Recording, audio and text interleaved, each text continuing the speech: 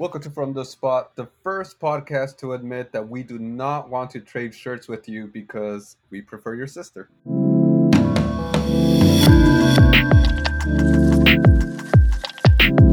Welcome to From the Spot. We have risen because it's after Easter and we're finally doing an episode.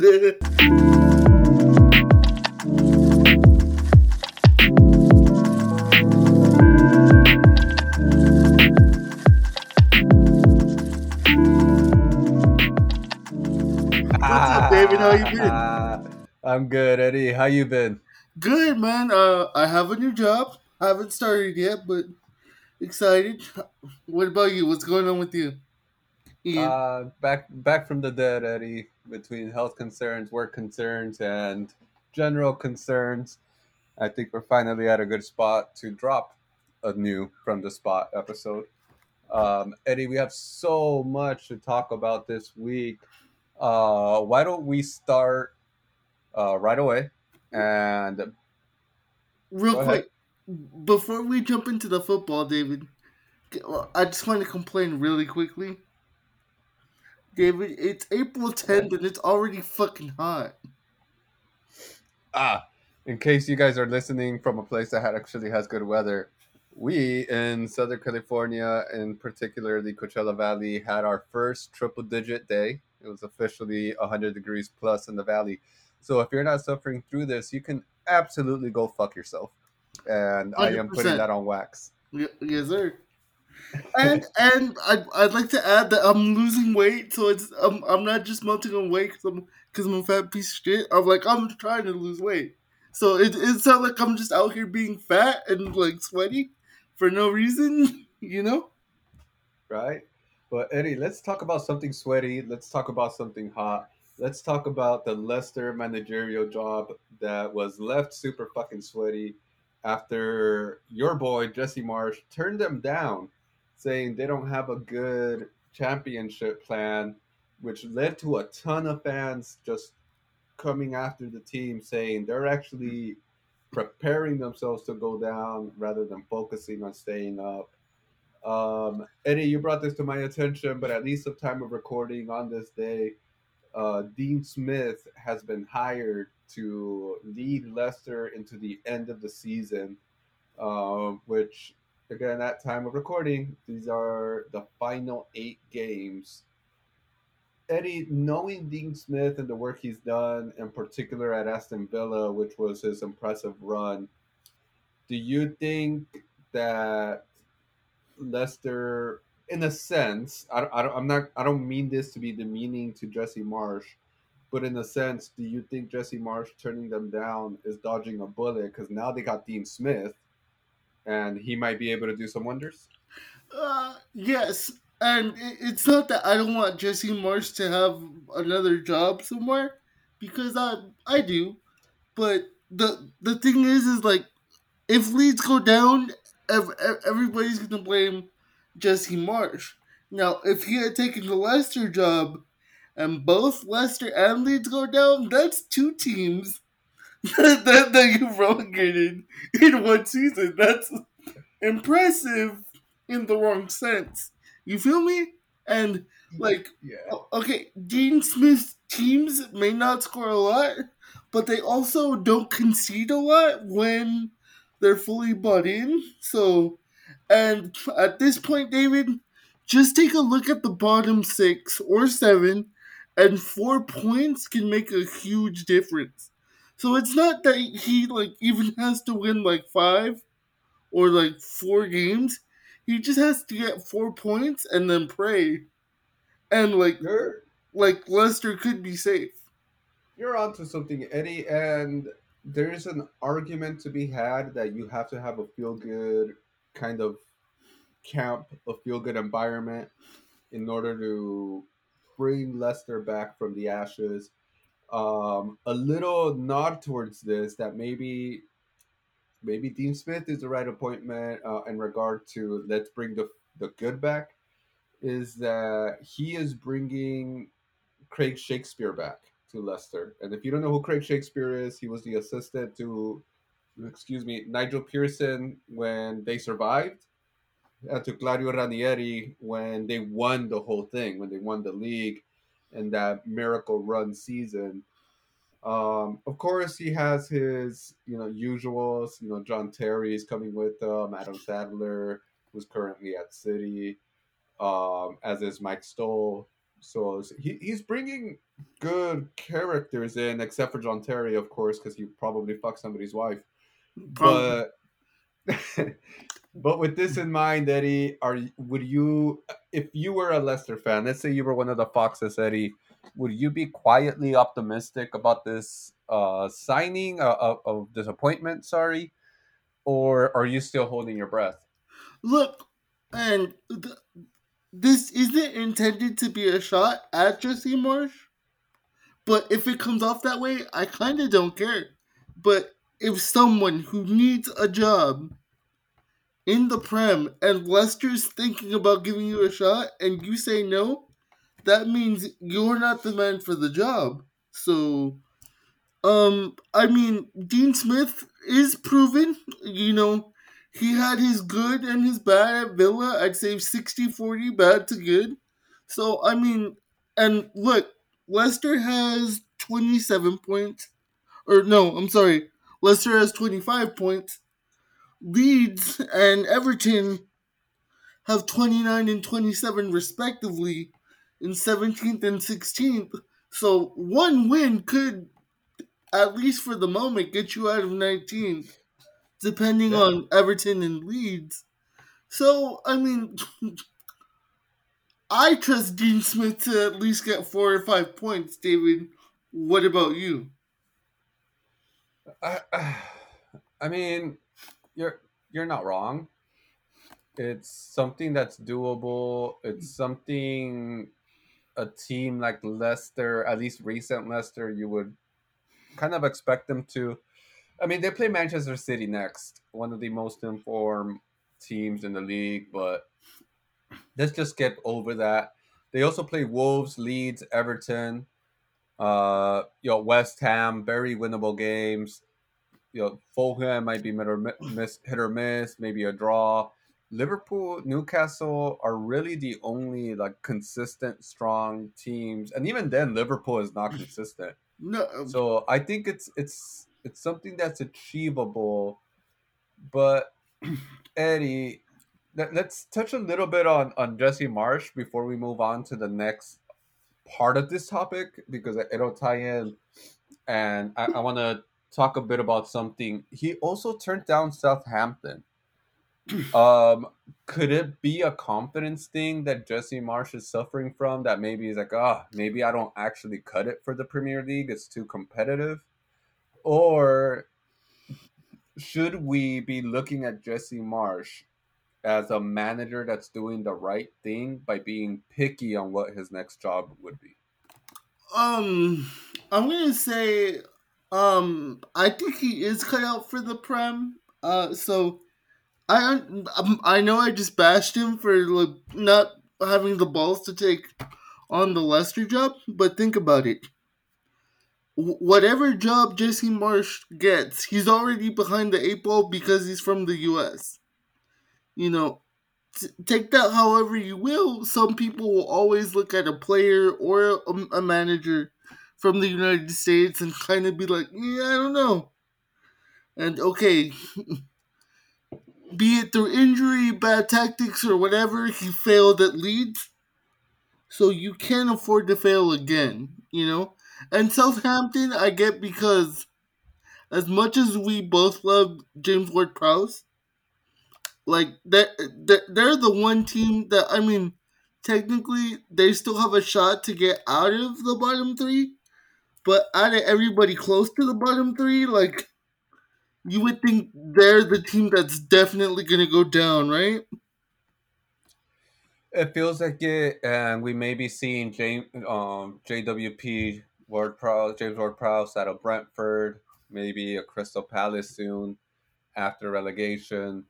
I can even see him going up as high as Aston Villa or Tottenham. But Eddie, I wanted to bring up Jesse Marsh and Leeds in particular because it does directly tie into the next manager I want to talk about. Leeds got destroyed by Crystal Palace 5-1. Their matches since the sacking, I mean, they haven't really gotten any better. I believe they got sacked right before playing Man United, and we ended up drawing 2-2. Then we won 2-0. Leeds lost to Everton 1-0. Barely scraped by Southampton 1-0. Knocked out of the FA Cup by 2 goals. Chelsea beat them, one of the most inconsistent, hard to score kind of teams. Drew against Brighton, and you know mixed results from there with 2 wins and 2 losses, and 2 big losses: a 4-1 to Arsenal and the recent 5-1 to Crystal Palace. So not much of an improvement per se. Kind of makes me feel like maybe Jesse Marsh did get it the shit end of the stick, getting criticized as much as he did. But Eddie, enough of the criticism of Jesse Marsh, who probably not. I guess it depends on your perspective. That he deserves it. The point here, Eddie, is Roy Hodgson at 75, turning the fortunes around of Crystal Palace. And before I let you have your piece, Eddie, I'm gonna throw a couple stats at you, because as we both know, I'm a fan of numbers. I'm a fan of statistics. My employees will tell you that and say, "Yeah, David's fucking crazy," and he'll throw percentages at you that you never even knew you wanted to know. But two stats, Eddie. In the last 2 games since Roy Hodgson has returned, they've scored 7 goals. That is as many goals scored in the previous 15 games. That's one stat. The second stat, and honestly, I think it's the most damning one, and it's crazy because we would think Patrick Vieira, great player, he's going to become a great tactician one day. Under Patrick Vieira in 2023, they earned 5 points. That's In two insane. games under Roy Hodgson, they've won 6 points. A manager criticized for his old school ways, for not playing great football. This is what he's done in a couple games. I'll let you have your piece, but first answer me this, Eddie. Roy Hodgson, underrated or underutilized? Underutilized, I guess, because um remind me again, who was Roy Hodgson the manager of, like, before Palace? Didn't he have the England job? I believe he was at Watford. He at one point did have the England job. He did, Yeah, But but I but think immediately before, I believe, and I'm verifying this right now, Eddie. I believe immediately before he was at Watford, and yeah, he was at Watford immediately before. He coached England between 2012 and 2016. yeah, remember Iceland?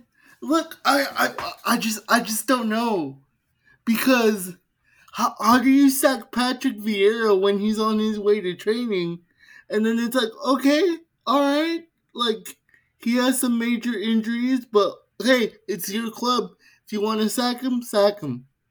But then you hire the guy he replaced, managerial merry-go-round, which we're gonna talk about at fucking Bayern and fucking Chelsea, because they're just replacing everybody with their fucking ex managers and shit. I just don't get it. Like, okay, maybe Patrick's not the guy for the job, but I want to be in that boardroom and be like, how how did we come up with Roy Hodgson and be like, the guy we fired like a year and a half ago, he's the guy, you know? Oh, Eddie, and you know what? I'm not gonna dwell too much on Roy Hodgson because you asked the perfect question, Eddie. Why don't we skip a little bit? Let's talk Frank Lampard being Chelsea manager. In January of 2021, he gets the sack for Thomas Tuchel, who, in my opinion, very humble opinion, Thomas Tuchel is one of the best tactical managers of our generation. Tuchel was then sacked and replaced by Graham Potter in 2022, right around the September, right the beginning October. of September, October. Yeah, he got Tuchel gets the sack, and as we all know, uh, uh, Graham Potter has been sacked and has returned, or sorry, and Frank Lampard has returned as the caretaker manager for Chelsea until at the very least the end of the season. And Eddie, before I let you take over, I know you have something to say. Keep in mind, this is the same Frank Lampard that has placed Everton where they are right now, facing a relegation battle before he was sacked. And now he's at the pinnacle of the game, getting ready to manage a Champions League match, Quarterfinal. a quarterfinal. Something that even Mikel Arteta can't brag about with as much as he's getting this Arsenal team to click this season. Eddie, share your thoughts. David, remember when I texted you when the news dropped? I was like, how the fuck is it Lambs? Like, Boehly spent all this money on paper, builds a great squad, uneven, of course, but great squad still. Like, be honest, David. Would you take Enzo Fernandez at Manchester United? Absolutely.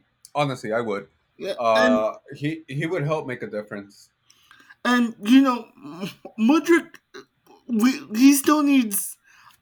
I say we give Mudrick like another 12, 13 games, and then we have enough of a sample size to be like, okay, you're either overhyped or underused or whatever. So Chelsea has players that any manager would dream of, and you give it to Frank Lampard. Like I don't understand what Todd Bowley is doing. Like it does Todd Bowley just have a magic 8 ball in his office? And like he just asks it stupid fucking questions, and then like the magic 8 ball's like future cloudy, ask again later, and then he comes back to it in like 5 minutes, and then he's like, should I hire Frank Lampard? Absolutely. Fucking call him. Well, shit, Eddie, like to touch on your Mudrick question, I think the only thing wrong with Mudrick is that he joined Chelsea. Based on what I've seen from him, and it hurts to say this because again they're clicking, they're high flying this season. I do think he would have done a job at Arsenal. Right? Now, at the same time, I think Arsenal ended up winning in the situation for paying less for Trossard, who had an immediate impact. So Boehly doing Arsenal a favor and everybody who wants to see City fail a favor by making sure that they got the bigger bang immediately. Because I don't think Modric would have hit the ground running the way Trossard has. And not to say that he would never hit the ground running, he just needed time to adapt.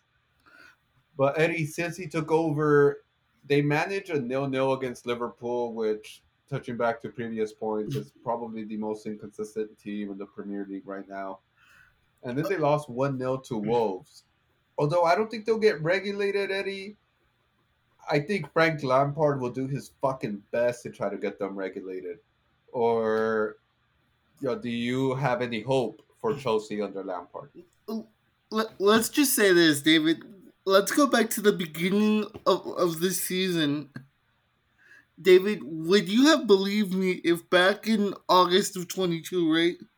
I would have told you, hey, David, an early April Chelsea v Liverpool game would be the mid derby. Like, like both teams don't matter. They don't have any chances of doing anything significant. Would you have believed me that both teams would have been mid? Like, absolutely, like, not bad enough to get relegated, not good enough to make the Champions League type of fucking mid. I wouldn't have believed you, Eddie. I mean, I wouldn't even have believed that Tuchel would have been sacked. Oh, to be honest, I think again, I will reiterate this just one more time. Tuchel is the best tactician of our generation. And he deserves more credit than what he's currently getting. I know we're currently talking about manager merry-go-rounds. You know, he took over Bayern from Nagelsmann, and I think not anything against Nagelsmann, but we're talking about a superior tactician, and I think that's going to end up benefiting Bayern the long term. No, no. I agree with your point. He is Tommy Tactics, but we have to talk about this, David. When Nagelsmann is sacked, they're 1 point back in the league. They've beaten PSG, so I'm not buying. Oh, the players didn't like him. You're Bayern Munchen. You're bigger than your players. I'm sorry, they have great players. Muller, um, Sane, Nabry, all them boys can ball. I'm not saying that, but I'm not buying the players didn't like Nagelsmann. Something's there. I don't know what it is, and I hate that he got fired. Now, okay, Tuchel did come in. There was a dirt classicer, and they fucking destroyed Dortmund. That's not the point. But how do you beat PSG, hold them scoreless over 2 legs? You're 1 point back. It's not like you're Real Madrid. You're not 12 points back. This league isn't over. What did Nagelsmann do that deserved getting the sack? I don't think we're going to get a clear cut answer for that question, Eddie, but one thing that I do want to put out there is Nagelsmann doesn't exactly lose anything here. He's still one of the most sought out managers, not just for today, but for the future. He's super young. He's shown that he's tactically, and there he understands the tactics and can implement tactics to, fight other tactics. And he's not hurting for jobs. He's Oh, being oh, linked to Chelsea. He's being linked to Spurs, PSG, and a piece of me kind of hopes he goes to PSG just so that he can prove his point and take them to a Champions League semifinal, if not a final. okay, David, let me play devil's advocate here, though, right? Okay. Okay, so Bayern is on the Real Madrid side of the draw, meaning, let's be real. Frank Lampard's Chelsea isn't beating Real Madrid over 2 legs. I'm not having that. So go ahead and put Real Madrid in the semifinal, and then Bayern have Man City. Yeah. Okay, let's say Thomas Tuchel does it. He beats Pep, and then by hook or crook, Bayern Munich gets to a final, and let's just say they get there against Napoli, and they are the fucking dream killers, and they kill Napoli's dream, and fucking beat Napoli in a final. Thomas Tuchel would steal Nagelsmann's Champions League victory. I'm not saying it's gonna happen, but it's not out of the realm of possibility here. You know what I'm saying? And and okay, look, is Graham Potter not at least a decent manager? Oh, I think he's more than decent. Okay, so I'm not going to Chelsea because I don't know what type of shit Boehly's running. I'm definitely not going to Tottenham because I'm a fucking winner, and I'm not gonna sit there for 2 seasons and let fucking Daniel Levy Daniel Levy hold me back from winning a trophy. So, um, I mean, you're right. He's not hurting for jobs. Okay, and then let's talk PSG. What if Messi leaves? What if Mbappe says I'm out? What do you have at Paris then? Yeah, yeah, that's an excellent point. Um, I just kind of do want to see Nagelsmann succeed somewhere, just to continue his trajectory. I'm a fan of young managers making their way, but Eddie, I don't want to dwell too much on managers. Do you have any other things you want to bring up for this topic? Yes, I do, David, because it happened this weekend while you were fishing and I wasn't paying attention, but we have to fucking talk about it, David. David, have you heard what happened at Tottenham v Brighton and Hove Albion?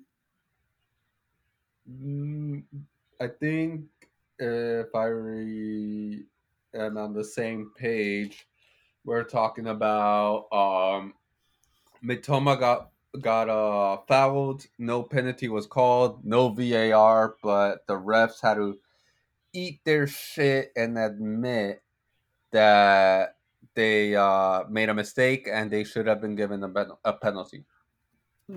You're close, David. There was that was a part of it, but there was manager beef, David. Um, Stellini from Tottenham, Italian.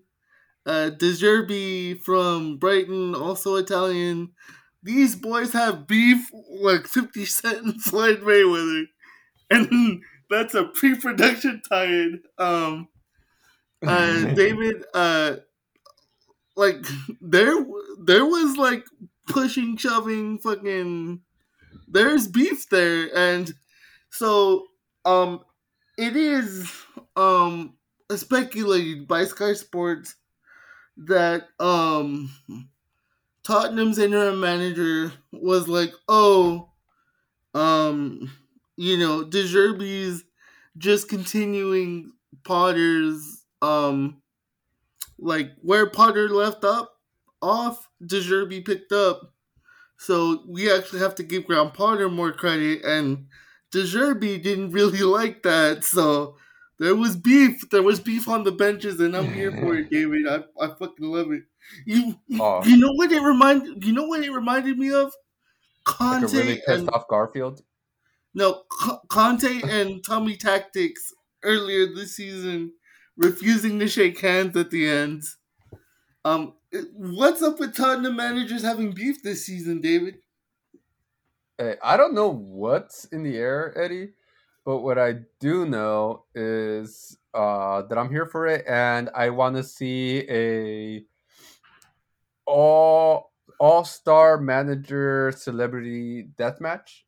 Um, I want to be able to bet on Desarby, but a little piece of me wants Pep to be a last minute addition to fuck everybody up and prove me wrong, No, no, just no, because part of me is a masochist. no. I got it. I do agree with you, but instead of a death match, an over the top battle royal, Oh fuck. Okay, and I'm listening. and here's how I would book it. Right. Mhm. Um, I would get all the fired managers, so Conte, fucking Potter, all them boys come back to. I would put in Thomas Frank from Brentford in at number two, and he'd Oof. go the whole way, and he would be Pep. Like they're the last two, and Thomas Frank goes for a top rope, like a top rope dive. Pep fucking, you know, grabs him midair, goes for the choke slam, reversal. Thomas Frank puts him over the top rope. Hey, if we're into new young managers, be into Thomas Frank. If I'm Tottenham, like I'm asking Brentford for permission to talk to him this summer. Like I think Thomas Frank could do wonders at Tottenham. I'm just saying. I wouldn't wish Tottenham on any good manager, so that's the only piece I'm going to disagree with. But Eddie, I have a piece that I'm willing to bet you're going to agree with. Okay. Eddie, do you want to play a little game of two truths and a lie? I'm so in. I'm so in right now. All right, Eddie. I'm so glad you're in because to wrap up our managers topic, I have three managers I'm going to throw at you. And in case you've never been part of this segment before, I am going to throw three. Let me rewind a little bit. I'm going to throw two facts and a lie at Eddie. He has to try to determine which two are facts, which one's a lie. He'll try to call me out, and we'll find out who's better at bullshitting versus the other. Eddie, are you ready? I'm ready. Let's do it. All right. So, Eddie, let's start with Actually, your. David, Oh, wait, oh, oh. wait. Okay. Let me just say, I hope you booked this better than Triple H booked the main event of WrestleMania Night 2. Okay, go Hey, ahead. you fucking take that back out of your whore mouth because we all know Vince McMahon fucked it up. But anyway, and if you're not into wrestling, then go fuck yourself. But if you are and you understood that, make sure you give us 5 stars. But Eddie, we're gonna start with your boy. We're gonna start with your boy Todd Boehly. Fuck Todd Boy. Are you ready to start this off, Eddie? Let's do it. All right, Eddie. So Todd Boehly, here's the first one. I was part of the Landon School wrestling team that won team championships in 1990 and 1991. Number two, I was such class at wrestling that the school named their facilities the Boehly Family Wrestling Room. And number three is I originally had plans to do professional wrestling by trying out for WCW, but Eric Bischoff wouldn't give me a chance, so I went into financing instead.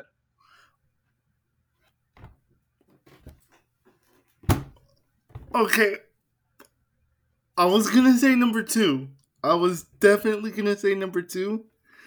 But as long as you had a pulse, Eric Bischoff was giving fucking anybody a contract in WCW. So it has to be number three, right? Yeah, Number it's number three. Yeah, uh, number three was bullshit. So he never had a WCW like even ambition. He did go to this private school called Landon School. He was part of the team that won championships in 1990 and 1991. Graduated in 1991, and the gym was renamed the Boehly Family Wrestling Room. you, So yeah, the bullshit was WCW. you know what? This makes me hate Bowie even more because I wrestled in high school, and wrestlers are thought to be like just like less meatheads, but still meatheads. And the fact that he wrestled and he's good, and then he fucks up Chelsea Football Club makes me hate him even more. Oh, Eddie, there's a reason why I specifically went into wrestling with him. I knew it was going to bother you. I'm just disappointed that WCW didn't throw you for a win. Yeah, But no, bro, because if this was like 1998, how old is your son? He's almost three. yeah. If this was 1998 and Mateo was three, he could have got a contract at WCW. Like they were just throwing away money, dude. And you're right. Yeah, you're right. I mean, I'm pretty sure I have a contract with WCW that I just never cashed in on. But Probably, bro. Eddie, are you ready for manager number two?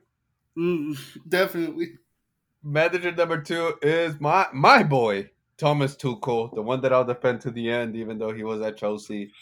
So, Eddie, here are the three fast quote unquote facts. Number one, my original ambitions were to be a footballer, but my shit knees forced me to retire at 25. Number two, I'm a business admin major who sucks at being a vegetarian, but I'm so good at tactics that I would come up with volleyball tactics in gym class. And number three, reading is for the slow. Instead of reading, I rather see things happen. I'm gonna go ahead and say one and three are facts, and two is the lie. The business admin major who sucks at being a vegetarian, but he's so good at tactics, he came up with volleyball tactics in gym class. Yeah, because what does being a business admin major and like a vegetarian have to do? Like they don't correlate. Hey, fucking nothing. But the lie was reading is for the slow. That he would rather see things do it because Okay. he's actually an avid reader. He's super into reading. He's super into music, including hip hop. Um, but he calls himself an imperfect vegetarian to where he eats meat every once in a while. You know, it's not fully critical of it. He was known at his gym for sitting there and coming up with random volleyball tactics, and he tried to be a footballer, but he had a knee cartilage issue, which Um, forced him to um, retire at 25. I knew one was true because I heard that like he had to retire mad early. So I was like 25 sounds about right. So I knew one was true. It had to be. But Eddie, are you ready for the one that I think is the most challenging one? Let's do it. Roy Hodgson, Eddie. Oh my So here we god. go. We're gonna talk about the fucking fossil owl in Roy Hodgson. Probably deserves more respect than I give him, but you know, I'll still say that again. The owl fossil. He still lost to Iceland. Like no matter how good he does at Palace, he lost to Iceland. That's And that's all the I'm gonna say. only thing from the spot we'll remember. So Roy Roy Hodgson, Eddie. Here we go. Number one, I was Crystal Palace's top scoring defender in the 1965-1966 season. Number two, I played for Berea Park in South Africa in their whites only league in the 70s. Number three, I've held uh, 25 managerial slash assistant roles in my career, which includes managing Inter. Okay, okay. So, and I probably shouldn't bring his name up because he's been canceled, quote unquote. But I will. So I remember watching a True Geordie YouTube video after like the whole England losing the Iceland thing. It was either True Geordie or Spencer FC, two English YouTubers. That's not the point. But one of them looked into like Roy Hodgson's like managerial career and was like, why is this guy even like England manager? And he had coached a whole bunch of lower league teams and shit, and then somehow found his way into the England squad. And like they went through every team in his career, and I don't think Inter was one of the teams. So I'm gonna say the Inter one is the lie. Well, Eddie, let me tell you that I win this round of Two Truths and a Lie because Roy Hodgson did coach Inter as caretaker manager in the 1999 season. So wait, Uh, was it the South Africa apartheid one? oh, Eddie, you, my sweet child. He It was did number play one. in a racist ass fucking South African league.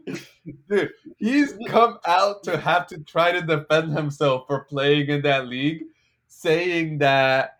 And look, and I'm gonna reiterate the whole he needed to defend himself thing because there was a sporting boycott in South Africa at the time. So it's not even like a oh I didn't know. He he So he brought claims picket that lines. yeah, he says that he was strictly there to play football. It was not a whole political thing, that he doesn't agree with the politics of apartheid, but he was there. He fucking played, and it's acknowledged. We were all there. You know what, David? You can't use that excuse once you fucking break the picket line, because if there's a sporting boycott and you freaking cross that picket line, that's a choice. That's definitely a choice. Oh, it's 110% a choice, Eddie. So clearly, my lie was that he was Crystal Palace's top goal scoring defender in the 1965-1966 season. Eddie, do you care to know his statistics from the 65-66 season? I want to say I'd be honestly I'd be surprised if he had more than 2 goals. Oh, Eddie, I'm about to shock you. Roy Hodgson was promoted from the Crystal Palace youth team in 1965. For the 65-66 season, he made exactly to the T zero appearances and zero goals. He was just part of the squad. So you got one right at least. You know, you got your Hey, boy Boehly. You know, yeah.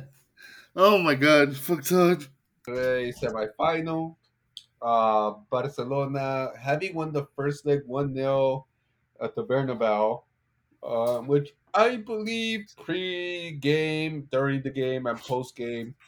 I told you, Barca at the Bernabeu in the cup game, they're gonna take the dub.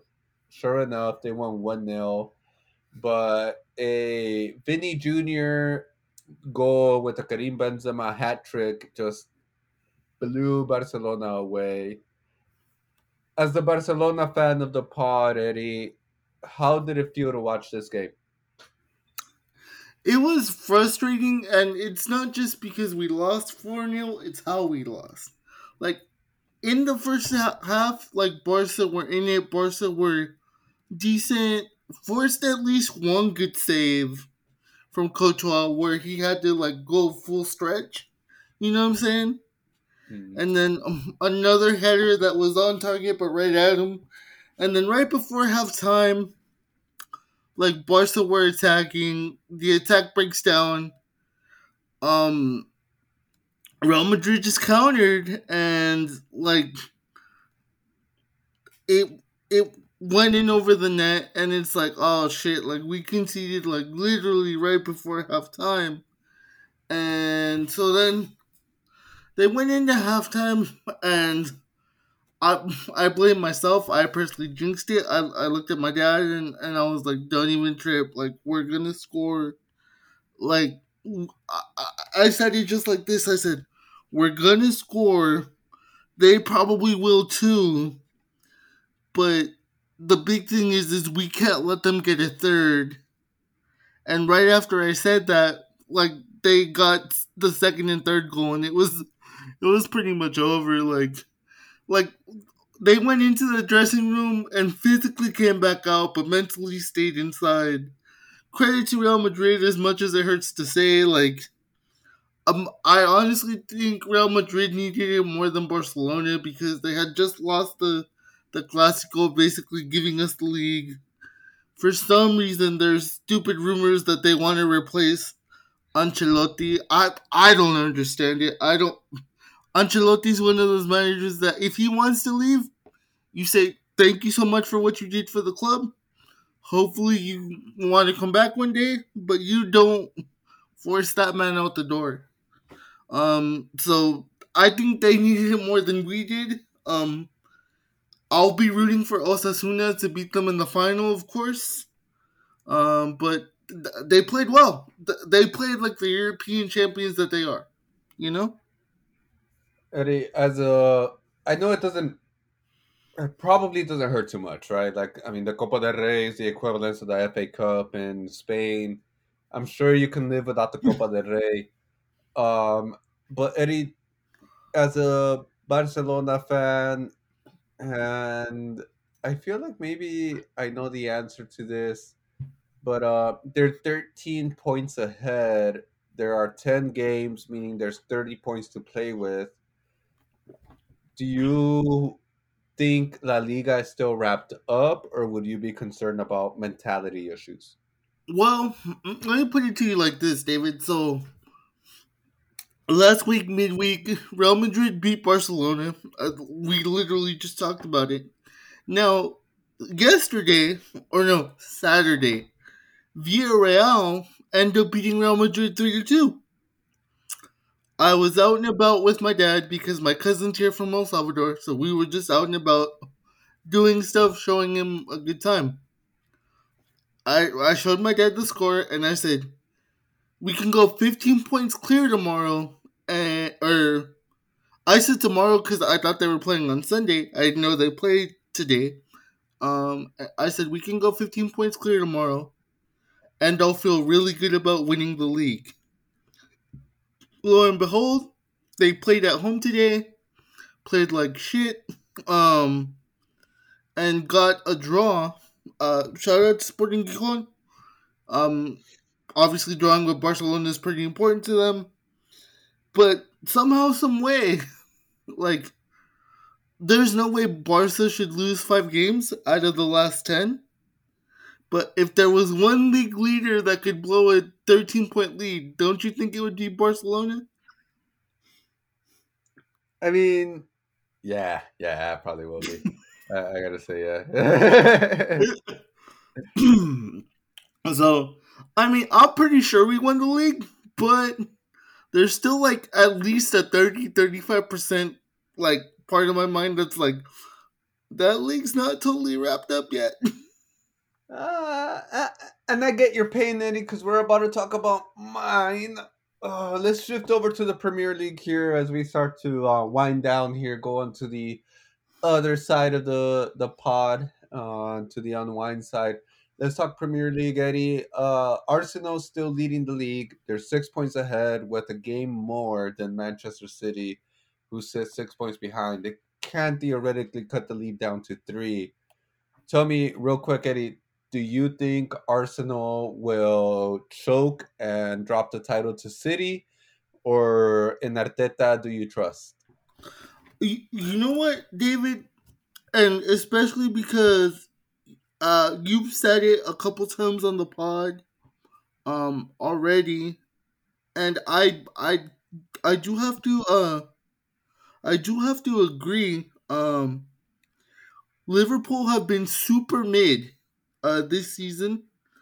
I know it's hard for you to admit, being that Manchester United got beat by them 7-0 earlier, but Anfield is a tough place to play. But if Arsenal had managed to get 3 points at Anfield, don't you kind of feel it would be like one hand on the trophy? But Liverpool getting a point out of that kind of puts Manchester City in the, hey, we control our destiny, and they play each other in like 2 weeks. So Arsenal v Man City on April 26th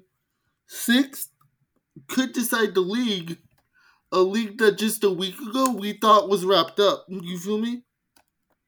Yeah, I mean, if Mo Salah converts the penalty he missed, it's a 3-2 game.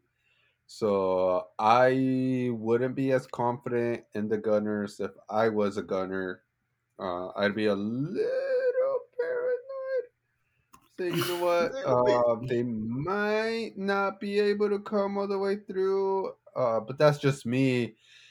Eddie, you know, Arteta, I want to stress that Arteta is not a bad manager, but I do want to stress, Eddie, that the cracks are showing. Uh, do you feel that this is more of a City have to show more consistency issue, or is this clearly a Arsenal just have to keep winning these points kind of issue? Look, in the past 6 years, David, how many titles have City won? Is it 4 or 5? Probably 5, right? Yeah, I want to say you're right. So outside of Holland and Grealish, who are like the new guys to the squad, even though Grealish was there last season, like this team knows how to win the league. So of course you do want to be leading at this point, obviously. But if you can't be in the lead, you want to be second with the team that's never done it before. Or Arsenal have won the league before, but their current squad hasn't done it before. you know? So the pressure's all on Arsenal to get this done. And think about it, David. It has to be the season because once Ten Hag gets the players he wants, Manchester United's coming. If Newcastle hold on to the fourth spot, Newcastle's coming. You know Pep and his boys are always going to be there, even once Pep leaves. If Pep ever decides to leave, Man City's going to be there. So, on paper at least, this is the last time Arsenal could compete for a league title unless they get taken over by a country. I mean, fair. I mean, the other side of that is they have great young talent in Gabriel Jesus and Saka, Martinelli, uh, Emil Smith Rowe, your boy Eddie Nketiah. But Eddie, we touched top half, we touched bottom half. Let me try to change the narrative on the team before we move on to another competition because we're almost out of time. I think I'm reading your mind, and I think I'm about to agree.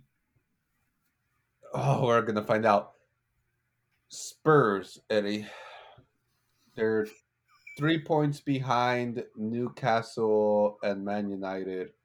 Man United and Newcastle both on 56 points with a game in hand.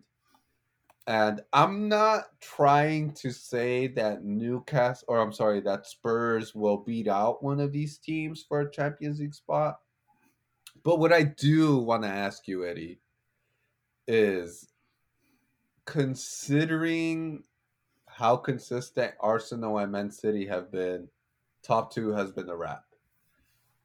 Eddie Howe has done wonders at Newcastle. They've only lost 3 games all season, Eddie, and their goal difference is 27.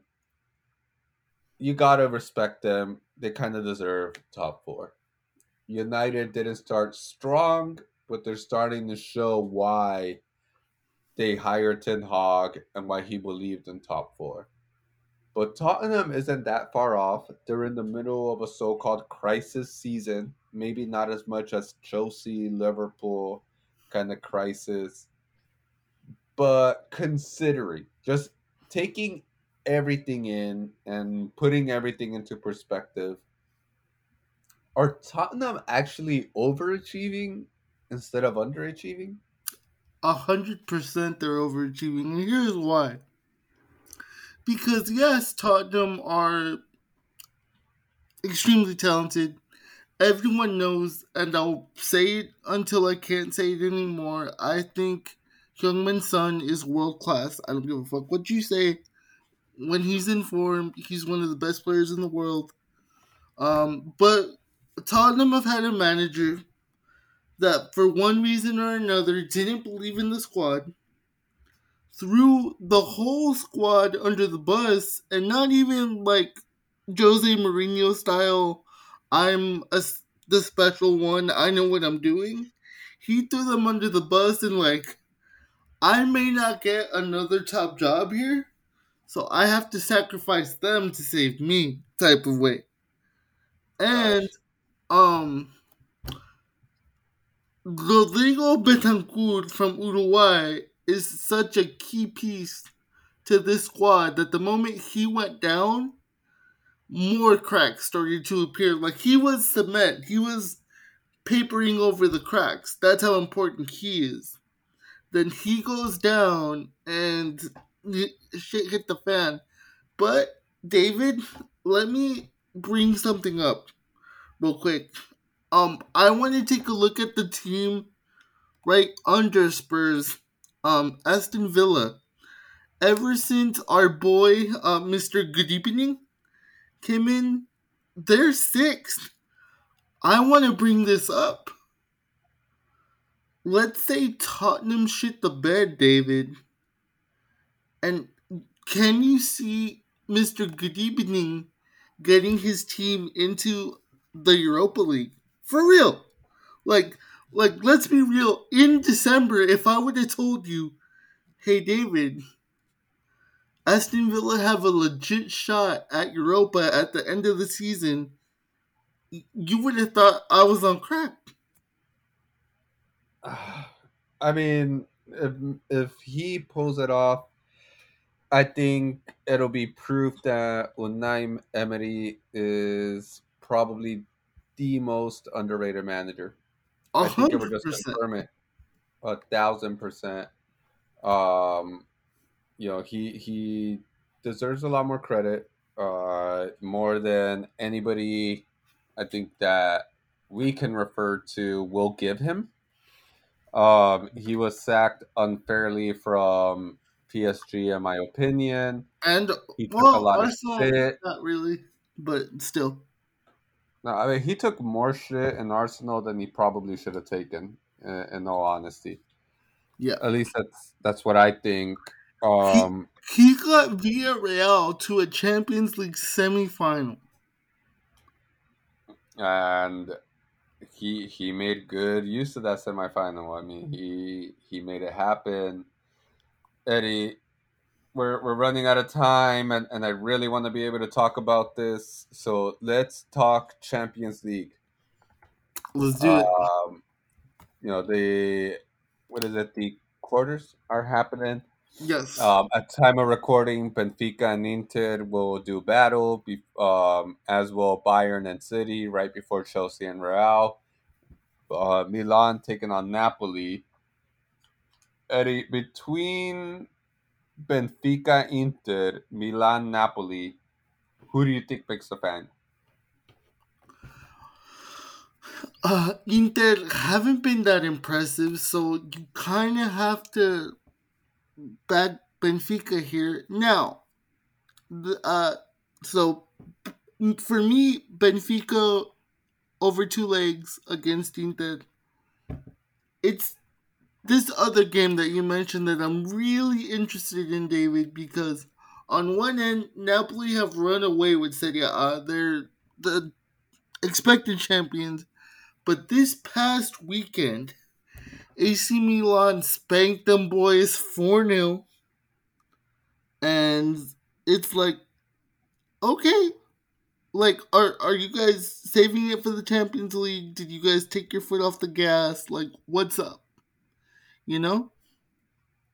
What's a better story, Eddie? Napoli winning the Champions League or Milan winning the Champions League? Oh, I hate you for this question because like David growing up, like AC Milan were a scary ass team, you know? And Hmm. so a part of me is always gonna want them to do well. But then you have SS Napoli who they almost never win the league. Um I don't even know of the last time that they were in a European quarterfinal. So the underdog in me wants to root against Milan, but let's be honest, Milan kind of feels like the underdog as well. So I don't know, but it would be poetic that the within the calendar year of Argentina winning La Tercera that Napoli would win the Champions League. Yeah, So at least we could hope, right? Like we would hope that Napoli can do something of history, something of note. Uh, David, real quick, just a quick question. I promise. okay. How do you feel about people calling Kvaratskhelia Kvaradona? I think be consistent, kid. I'm not saying he can't reach the heights of football. I think he's shown enough promise to where we can at least make an argument that he's one of the next big things. Yes. But I would just beg for the consistency to be there.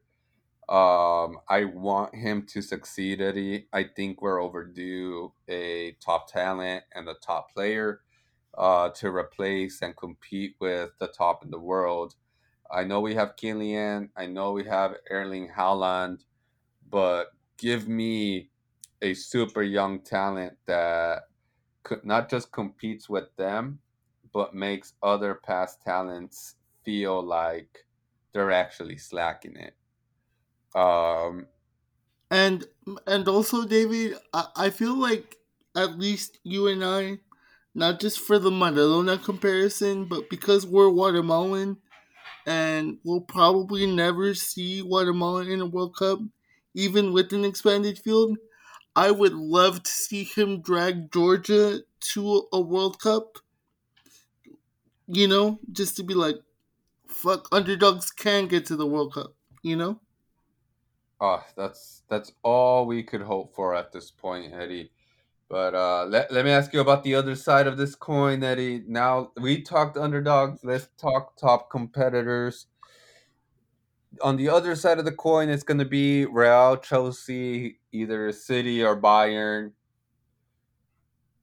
I mean, they're the bigger teams of this competition, at least current bigger teams. Eddie, of those teams, who would you rather see make the final? Ooh.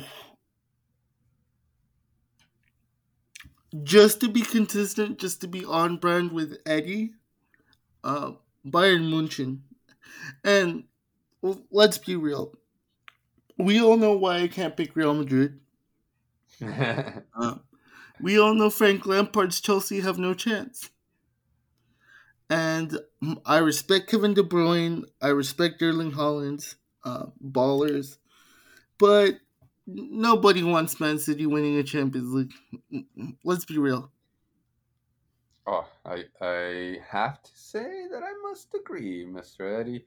I think City wins the Champions League. It just proves that the Champions League is corrupt and it's all about money. That's just my not so very humble opinion. If Bayern doesn't win, Eddie, how would you feel? How bitter would you feel if Real Madrid just solidifies their legacy and get Champions League number 15? Um, to be honest with you, not too bitter. Look, I hate to see them succeed. I truly do. But at this point, I'm just used to it. like, let's be real. Say next season, 23-24. Let's say Real Madrid go out in the round of 16. Wouldn't you just be shocked? Wouldn't it just be like, what the fuck is happening right now? I mean, I'd rather see them go out so early so we know we're going to get a new champion, but I get what you mean. Yeah. But Eddie, with that said, we're right around the wind down time. So let me ask you, do you have any last words for our fans? Yes. Boca Juniors has a new manager, and we're still shit. Other than that, thank you guys for sticking with us. We know it's been a minute. David and I have just been going through a whole lot of shit, and we appreciate you guys for listening. We love doing this. Comment, rate, subscribe, email us, talk shit, tell us we suck. We don't care, just interact. And we love you guys. Take care. Yes, sir. And I could have said that better myself. Please make sure you follow the link tree and you share us. The pod has been growing, even with us hitting a couple roadblocks. But you guys are awesome. We appreciate the love. We appreciate all the feedback. So make sure you follow us on socials and give us that feedback. We keep this trend going. We're probably gonna do, if not one, a couple more jersey giveaways. I have way too much of an overcrowded closet with jerseys that have never seen the sunlight. So if you're into jerseys and possibly rare ones, share and subscribe. You will go ahead and get yourself entered into an opportunity to win one. So with that said, thank y'all so much. Y'all can really handle the pressure from the spot, but don't forget to share. Night. Night.